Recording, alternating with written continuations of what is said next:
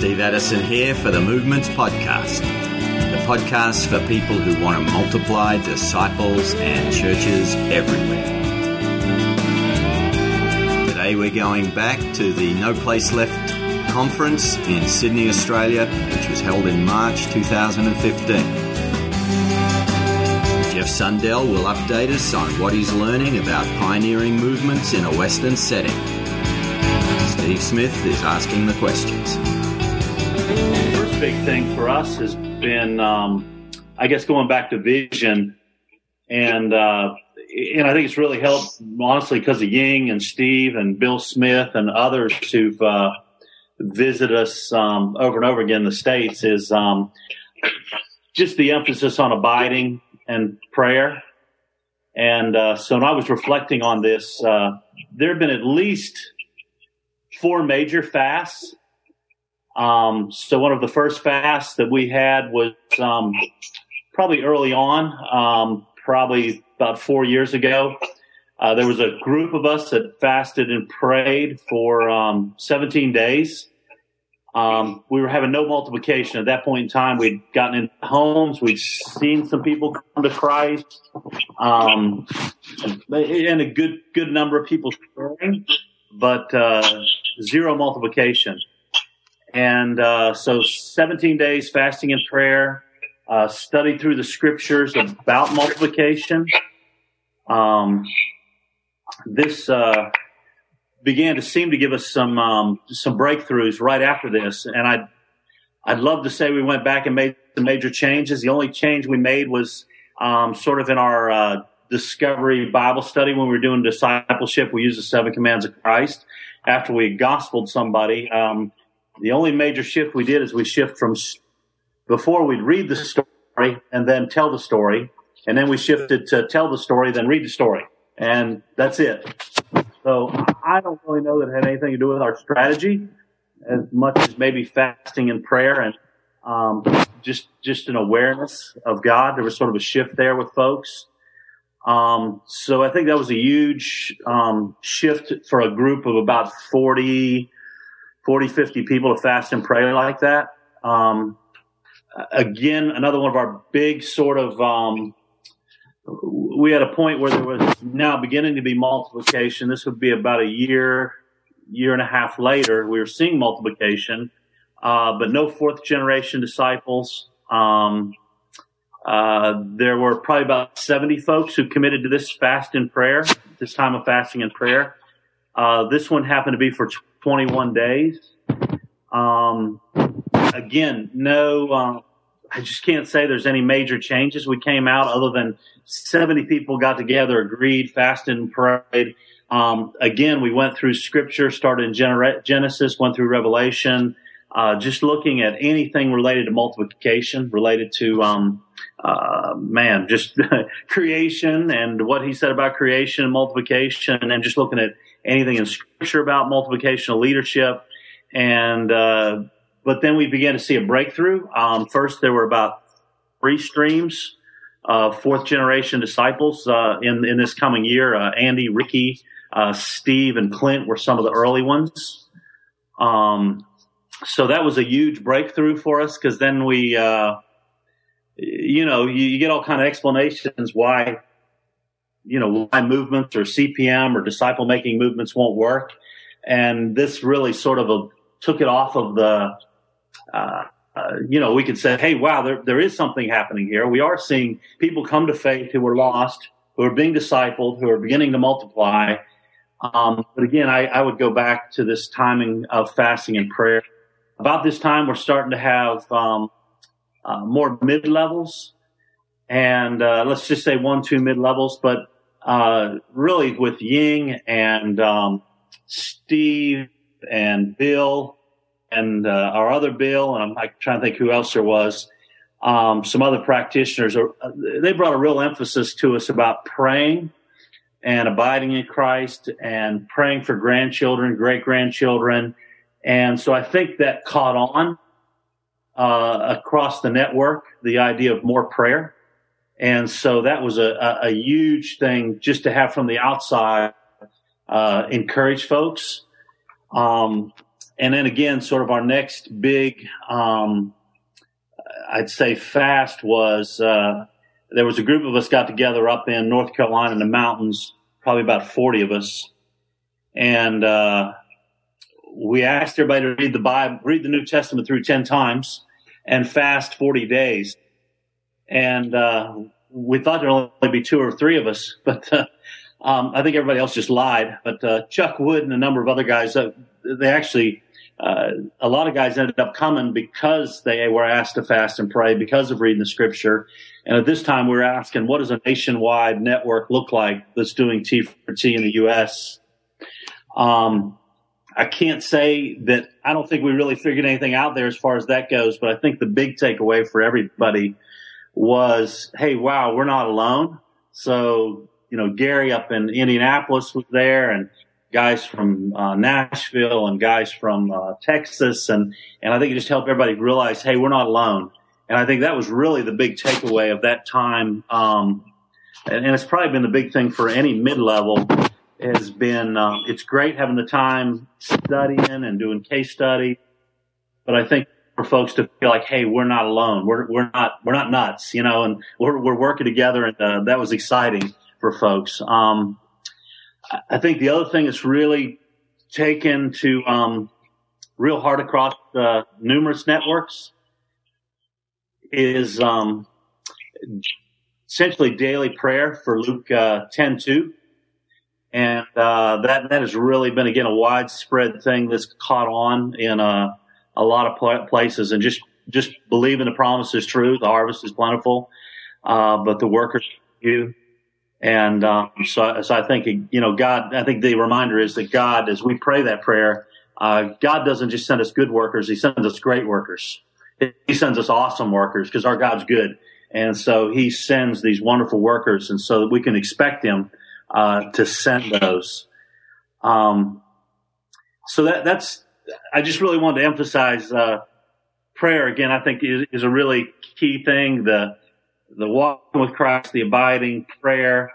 I think this is now caught on in various places because we'll hear guys in Nashville are having a fast and praying time, or we were just down in West Palm and they're seeing generational growth in West Palm, and they were having a time of fasting and prayer. So again, I just think so appreciate the guys you helped in the mid-levels, just emphasizing methodology is great. Being biblical is important, but abiding and walking in Christ and just this emphasis of, of going back to the Father and the Father's heart here. So, I was sort of going to walk through it just in the 4 fields, if that's helpful. That's just sort of the way I think. So I'm just sort of framing it. So just starting there with prayer. So the next thing I'll just talk about the widespread gospeling. There's numerous gospel presentations. They're getting to 4G, which is exciting.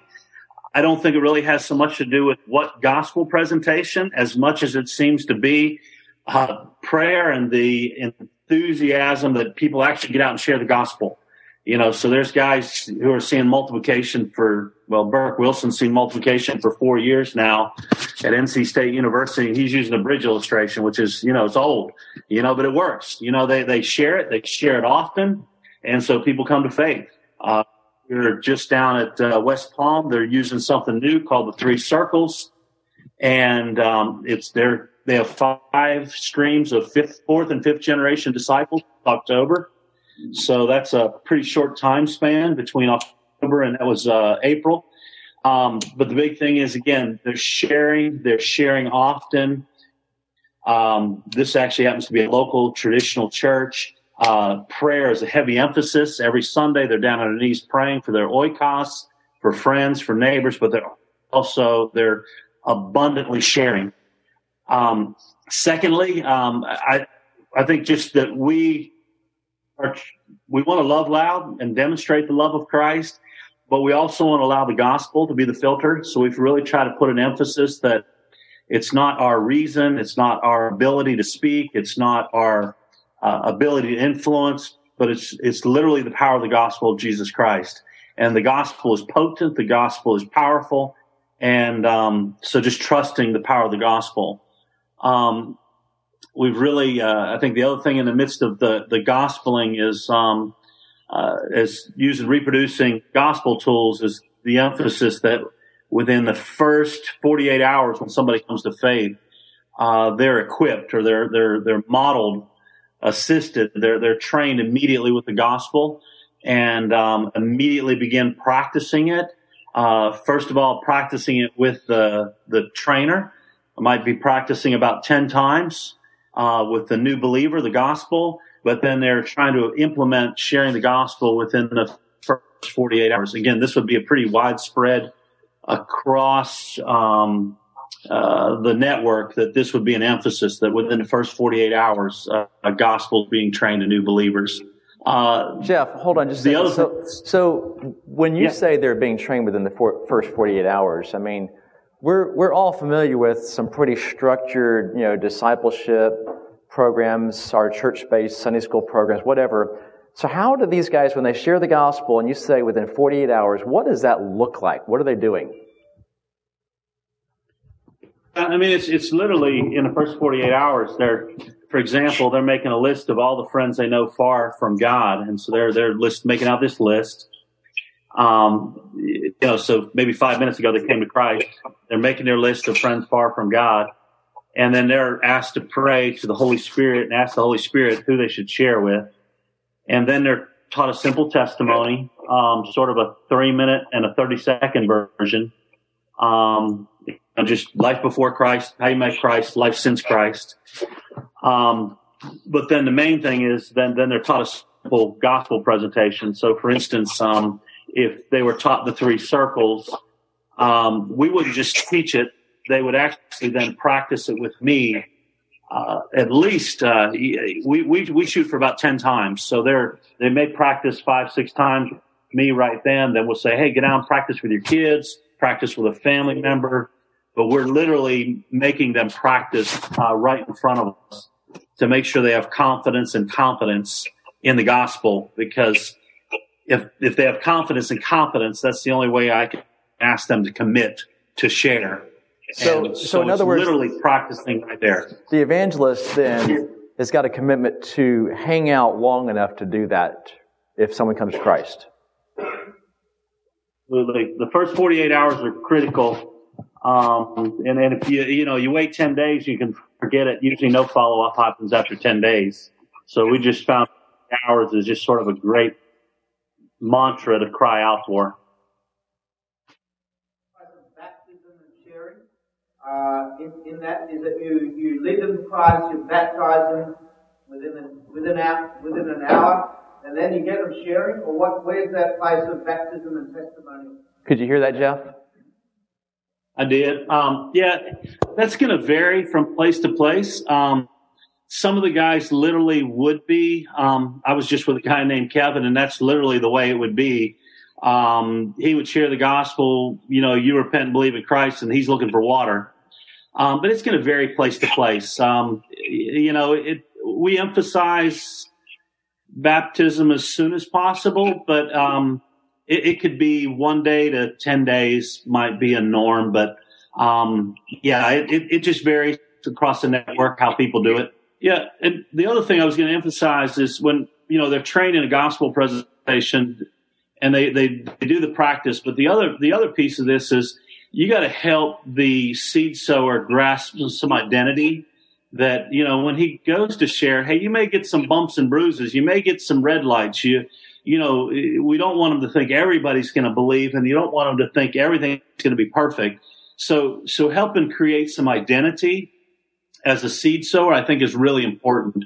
So they understand who to share with, they understand the testimony, they understand the gospel, but they also have to understand their identity.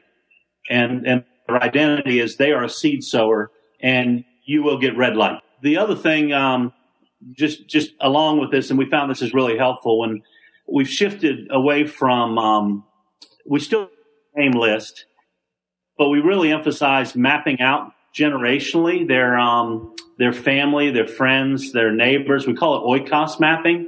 So it looks very similar to what we'd call generational mapping for church planning or disciples. Right. But we do that. This is sort of pre-evangelism. Yeah, and we did. And that's really helpful because they can see children, grandchildren, great-grandchildren before they've even started sharing yet. So it really helps the prayer for folks to see where we're trying to go with multiplication. So, Jeff, let me ask you, because we did oikos mapping when we did the Waium House session here, training them. They made their oikos maps. How many generations are you trying to help them go out from themselves? We would really like them to see third, but most of the time people can get two pretty easy. But a lot of times they'll know of a third person, they just won't know them by name. So we're really literally emphasizing great-grandchildren that we want to think on out there. But what we find is then with the weekly meetings, if they bring their oikos map every week and we update them weekly, they can start. It just helps you pray. I don't know what the right word is. More intelligently, pray smarter, because now I'm praying by name. Asking when I meet relatives and friends, I'm asking about their friends. And it just helps me just have a little more insight at how to pray. And I think that's really the big thing. And then I think the other big shift we picked up from Chuck Wood was, it used to be when we were doing a T meeting was, hey, did you share the gospel 5 times this week? And really sort of hammering one another. But Chuck helped us transition to say, pray and ask the Holy Spirit who and how many times you should share the gospel this week. And then covet with God to do it. And that was another big game changer, is when you are coveting with God and you're setting up with, you're working with God. Hey, I will share this many times. I will share with this person. That's a big difference when it comes to accountability, because you cut a deal with God. And so we just found that really helped, because me holding somebody accountable is great.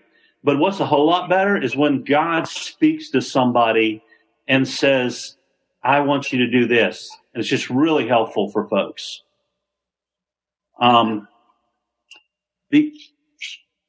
Steve, I guess, guys, the other big key for us this is more of a coaching piece. Again, really related to field 1 and field 2 is you got to watch people's oikoses. And, especially if you have an area where there's a number of Christians. A lot of times Christians' oikoses can get wiped out pretty quick, and they're not very good at furthering them. And so what we've had to do is just sort of, you give oikos a certain amount of time, and then you got to introduce the house of peace. But I always run with oikos first, and then help transition them. But the same way, even with a new believer, once a new believer begins to share through his oikos, and maybe he starts getting stuck 5-6 weeks down the road, I may need to help take him out, go 2 by 2, and sort of demonstrate person of peace or house of peace so they don't get stuck too long. Some people have huge oikoses and they're fine, and they keep adding to that. If they keep adding, then man, don't introduce it. But if they get stuck, then you got to take them out and show them how to do the person of peace, and they'll need help. You got to go model that. And so you got to really be listening in that first third when you're updating the oikos map, making sure they're not stuck, and then help them intentionally get unstuck. Jeff, let me ask you this, because some of the folks know that the people they're training, their oikos maps, there's virtually no one lost or no one far from God in it. Would you suggest starting off with a house of peace search at that point?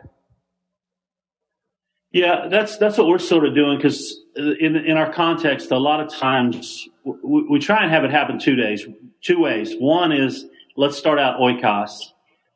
But if they don't have it, then what we try and do is, as a missional community or a life group or a small group of disciple makers, we try and go out together in a group and do a house of peace search. And that really helps people, that they're going out with other people. It emboldens them a bit.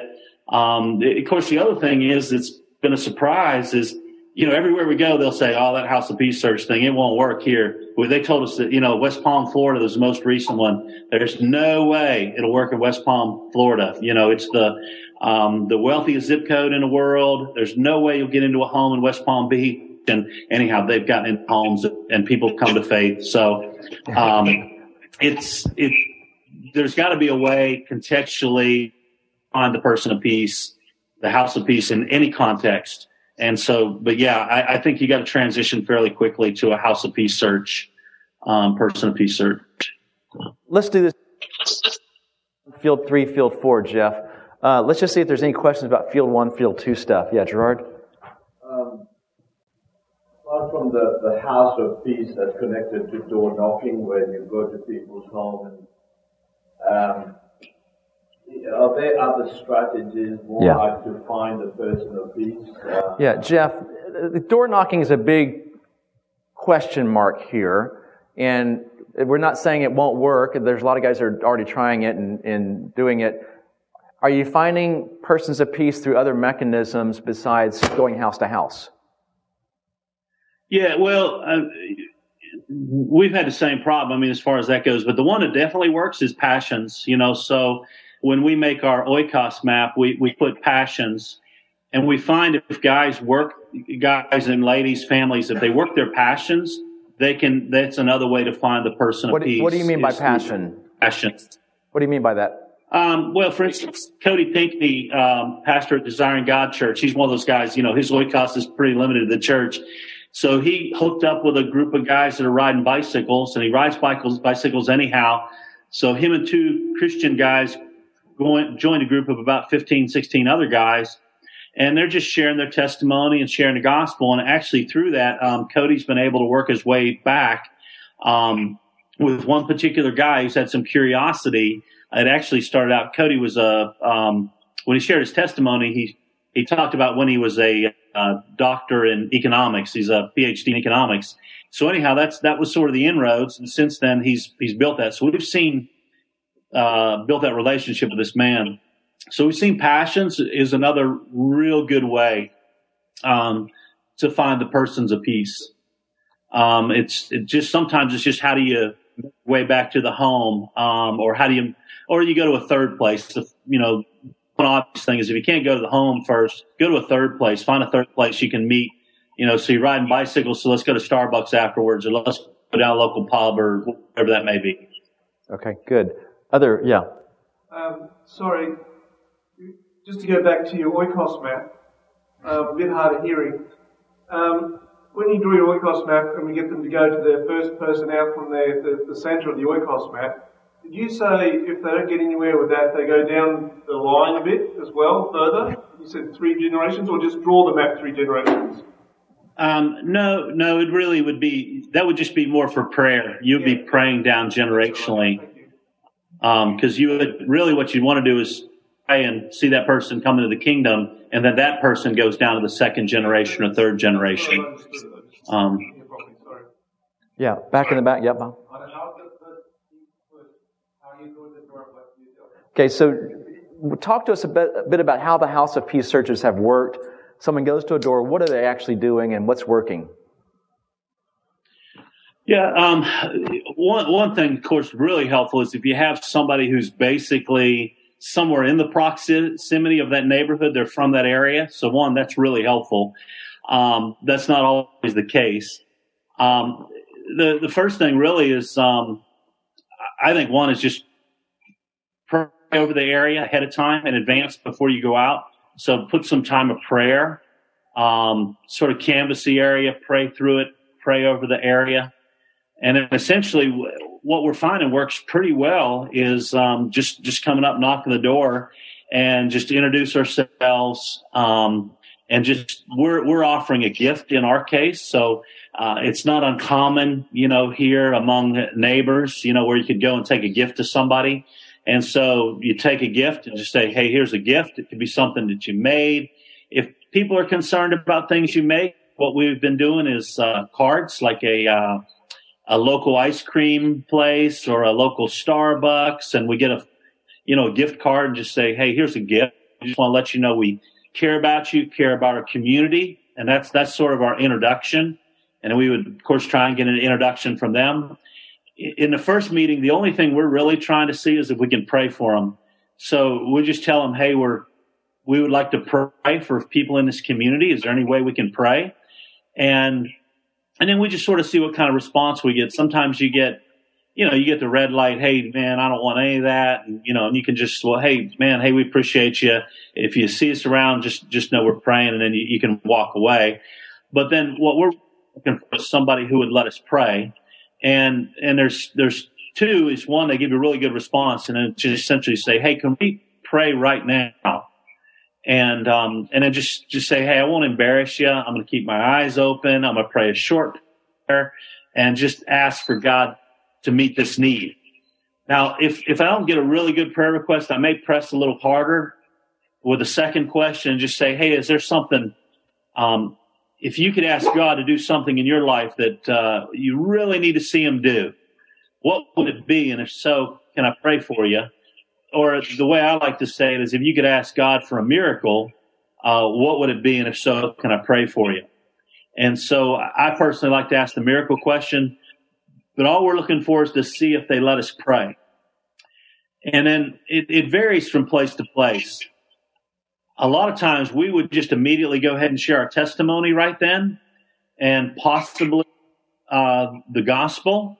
Other of our friends, what they're doing is they're waiting about 10 days, and they're waiting 10 days, and then they're going back only to the homes that let them pray. We found both works. It probably in the more middle class, upper middle class, it does seem to work better maybe to wait 10 days, just so that people don't feel like there's a bait and switch with the gift or something like that. And just allow the gift to sort of marinate, and let the prayer marinate and see what God does. Then come back 10 days later, share your testimony, share the gospel. That's primarily how we're doing it. So I don't know if that was real clear, but the prayer thing is, how can I pray in the community first? If I get a good prayer response, I pray. If I don't get a real good prayer request, I ask, is there something personally you could ask me to pray for? And just give you an example, they were, Brook Hills Baptist Church was door knocking 2 weeks ago, knocked on a guy's door, asked him told him they were out prayer walking and praying in the community, asked him the miracle question. He's a former soldier. He had prayed the day before that God would send somebody to help him because he was sick and tired of this life. And so they ended up, of course, in this case, they ended up leading the guy to Christ. But literally what he was looking for was prayer. And so they've gotten in his home and are discipling him. So, again, you just never know when God's going to just totally set you up, like in this case, where they were knocking on a door and the guy's prayer literally was, send somebody to pray for me. So that happened 2 weeks ago in somewhere down in Alabama. Okay, we're going to ask one more question, then I'm going to let you kind of keep going through your things, but you had a question here. Yeah. For guys who aren't quite as bright green light as that, like that guy in the army just shared, if they're a bit more of a yellow light, what are your next steps 10 days later or there and then at the door? What do the yellow light follow-up look like for you guys? Yeah, the yellow light essentially... let's just say you've shared your testimony, or if you've got a clear indication it seems yellow. What we're going to do is ask one more question. So they've clearly given a no, I'm not ready to receive the gospel, or no, I'm not going there. So you're debating, are they red or yellow? And then you're just asking one more question. Hey, could we come back and could we share a story with you, or could we talk spiritual things? Whatever the contextual correct way to ask that question is. And essentially just asking if we can come back. And then the story sets, they vary from place to place. So like in Austin right now, we're going to do a training this week. They're working in an immigrant community. They're using more of a creation to Christ over 11 weeks. Suburbia, highly religious areas, so let's say high church type areas. Like we have a strong Hispanic community in our area, which tend to be very religious people. The 7 Stories of Hope is something we've used there. The 7 Stories of Hope have worked well in the suburban areas where you have more of a postmodern context. So we vary the story sets according to the people. Well, that's all we've got time for this week. But the good news is Jeff is coming back for another installment in the next Movements Podcast. In the meantime, why don't you jump on the website at movements.net, where you can search and find some of the previous updates that Jeff has done about pioneering movements in a Western setting. And I'm going to suggest, if you're already out there making disciples and you've got some co-workers, why don't you get together, have a listen to some of these podcasts and work out what you're going to do next. I'm Steve Addison, and this has been the Movements Podcast.